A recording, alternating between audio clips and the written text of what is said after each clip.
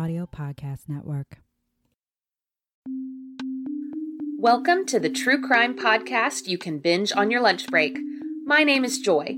I am a school librarian, obsessive researcher, and lifelong true crime nerd. Each week, I'll be bringing you a new case to dissect. We'll focus on the facts, giving exposure to some of the lesser-known stories in the true crime world. You never know what you might learn. This is Bite-Sized Crime.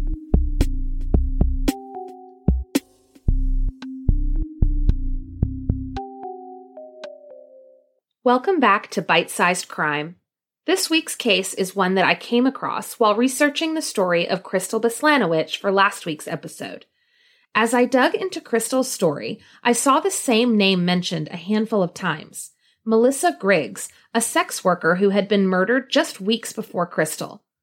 Although police said they were looking at a possible connection between the cases, it was obvious that the two had not received the same attention from investigators or the media.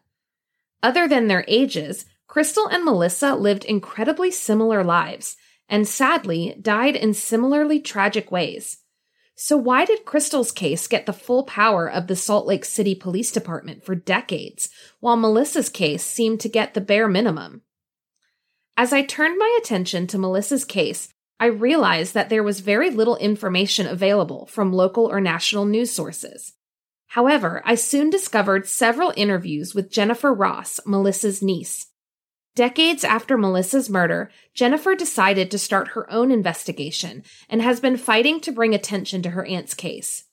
Most of the information I gathered is from these interviews and from the police reports that Jennifer was able to access. So, what happened to Melissa? How did she end up a footnote in someone else's murder? Her sad story begins in Ohio in the 1960s. Melissa Griggs, known as Missy by her family and friends, grew up in a middle-class Midwestern family. Early in Melissa's life, her mother was diagnosed with multiple sclerosis and was very sick for much of Melissa's childhood. She eventually became so ill that she was taken to live in a nursing home in Illinois. Melissa's father left the family and remarried. Melissa and her siblings were left to their own devices. When Melissa was 14, she got pregnant. She was sent to live with family friends in Chicago, where she gave birth and gave the baby up for adoption. Melissa was then sent to live with her elderly grandmother, who was unable to provide a stable living situation for a teenager who had already experienced so much trauma. Melissa quickly headed down a path of self-destruction, getting involved in drugs and prostitution. In the 1980s, Melissa got married and gave birth to her second child. But the relationship soon ended in divorce, and Melissa walked away from her young son. Over the next decade, Melissa bounced between Illinois, Ohio, Oregon, and Washington. In Seattle, Melissa was arrested on drug charges and received probation, but she absconded on the probation and ended up in jail for several months. But by the mid-90s, Melissa seemed to be getting her life back on track. She told her family that she had gotten sober and was planning to get married. But on Thanksgiving Day in 1995, her family received a devastating phone call. Melissa's body had been found on a Salt Lake City street. Her family was shocked. They hadn't even known that Melissa was in Utah. And they had just spoken to her recently. She had asked them to send money so she and her boyfriend could buy a Thanksgiving turkey. How had she ended up dead? Melissa had apparently been living in Utah for a while, even picking up criminal charges for shoplifting and prostitution during her time there. Court records listed her as transient, showing that she moved around from place to place, including seedy motels and friends' couches. In November of 1995, Melissa was living with an older man in West Valley City who was known for taking in transients. Around 1:30 in the morning on Thanksgiving Day, Melissa asked the man to borrow his car. She said she was going to meet someone who owed her money. At 2:30 that same morning, a man was awakened by his barking dogs. He looked out his front window and saw a car idling on the street outside. Not thinking anything was suspicious, the man went back to bed. When he woke again at 6:45, he noticed that the car was still there.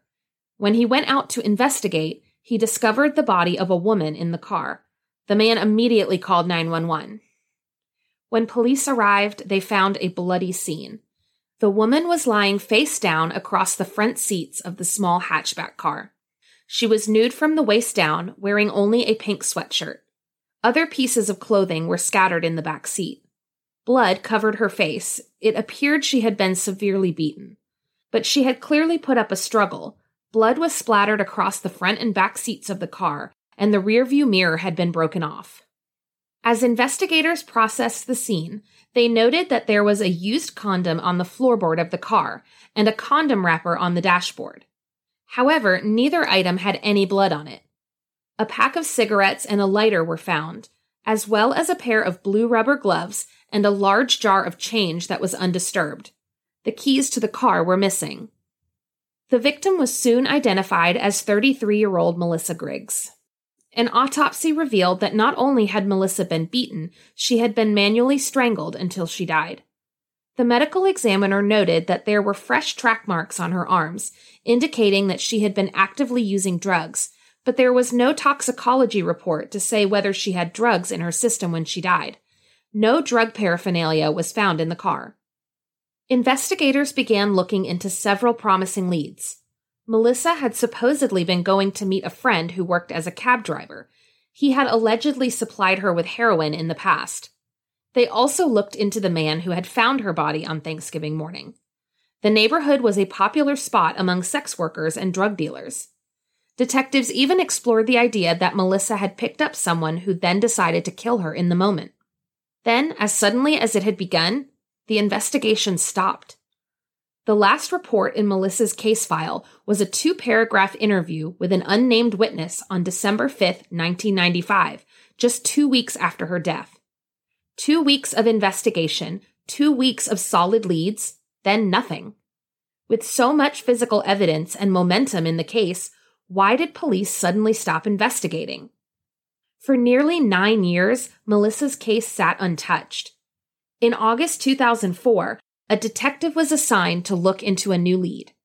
The police report stated that the individual in question had recently been booked on suspicion of a homicide that was very similar to Melissa's. Who was the individual? The brother-in-law of the man who discovered Melissa's body. This brother-in-law was a known cocaine user and frequenter of sex workers in the Salt Lake City area. He had a history of domestic violence, including an incident where he attempted to strangle his wife.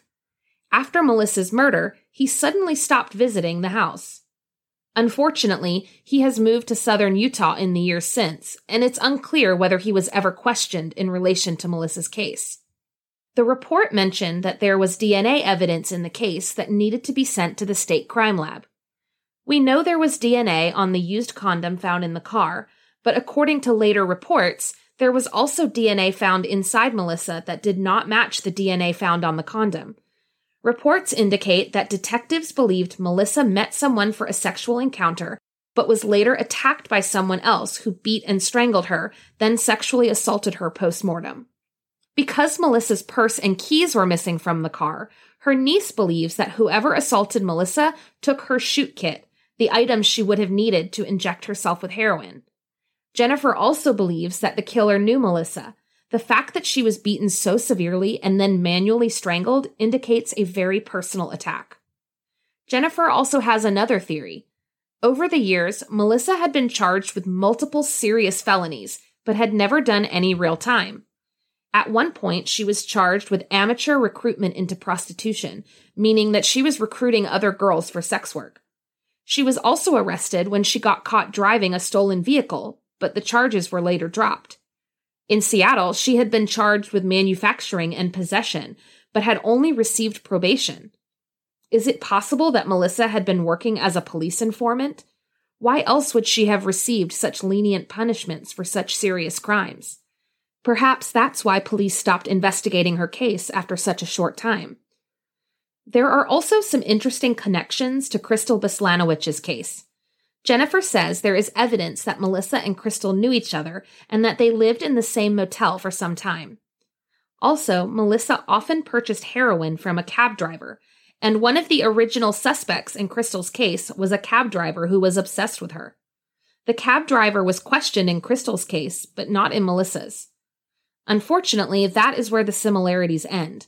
When Crystal's killer was eventually found, his DNA did not match anything from Melissa's crime scene. As the years pass, Melissa's case gets harder and harder to solve. Many of the people involved in Melissa's life in Utah have since passed away and can no longer be questioned. Jennifer told a local news station, quote, "I just feel like somebody has to know something, remember something. I just feel like we're running out of time." What really breaks my heart about Melissa's case is how she was treated as expendable in life and even in death. Her remains were never claimed by her family and were left with the medical examiner for decades. She was eventually buried in a potter's field in Utah. Jennifer has been working to get her aunt's remains sent back to Illinois, where she can have a proper burial and a grave marker. Jennifer said, quote, "It's kind of a testament as to the way she was always treated and the way she ended up." Sadly, there is still very little movement on Melissa's case. Jennifer continues to advocate for her aunt, but until someone comes forward with more information or the Salt Lake City Police Department decides to dedicate more time and resources to the case, it's likely that Melissa's murder will remain unsolved. If you have any information regarding Melissa's case, please contact the Salt Lake City Police Department at 801-799-4636. All tips are anonymous. Please share Melissa's story on social media. Her case deserves the same attention Crystal's received, and she deserves the same justice. I also encourage you to listen to Jennifer's interviews with local media. Links can be found on bitesizedcrimepod.com. Thank you for listening to Bite-Sized Crime. This episode was written, researched, and edited by me, Joy Scaglione. Theme music is by Arts Guitars. For episode transcripts, pictures, and sources, please visit bitesizedcrimepod.com. You can also follow the podcast on Instagram at bitesizedcrimepod. If you have a suggestion for a case I should cover, please email me at bitesizedcrimepod@gmail.com. And be sure to subscribe and review on Apple Podcasts or wherever you like to listen.